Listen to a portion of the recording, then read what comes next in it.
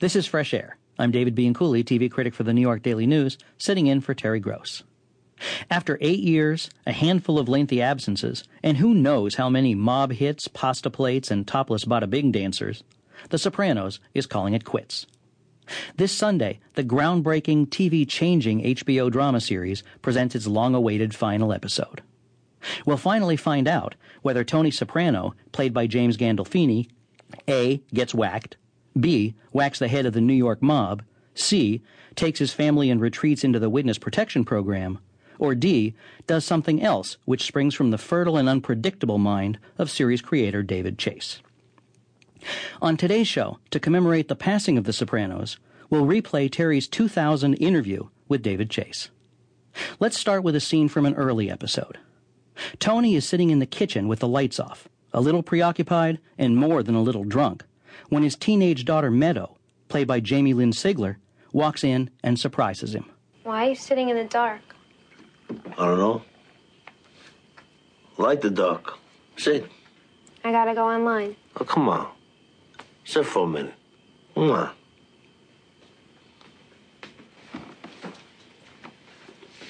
So what's going on? With what? Whatever. I don't know. What's going on? I just told you. The chat room. Is that it? You know I love you, right, man? Dad. No, don't dad me. Come on. I want to know. Do you know that I love you? Yes. I know that you love me. Because your mother doesn't think I love you enough. And you listen to her? Everything I do, and everything I've done, and everything I will do, it's all for you and your brother. You know that. I think you should go to bed. I mean, I tell people, you're like your mother, but you're all me. Nothing gets by you. And I know you think I'm a hypocrite. I'm going to bed. Yeah, all right, go ahead. Dad, why don't you go to bed?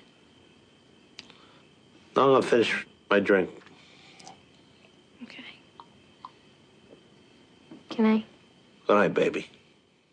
Well, you're so lucky to have found in James Gandolfini someone who has such an interesting face to watch, and his face is kind of mercurial. I mean, although I'm sure he's trying not to betray what he's thinking, you can see what he's thinking on his face. And sometimes he looks very weak and vulnerable, and sometimes he's incredibly cold-blooded looking.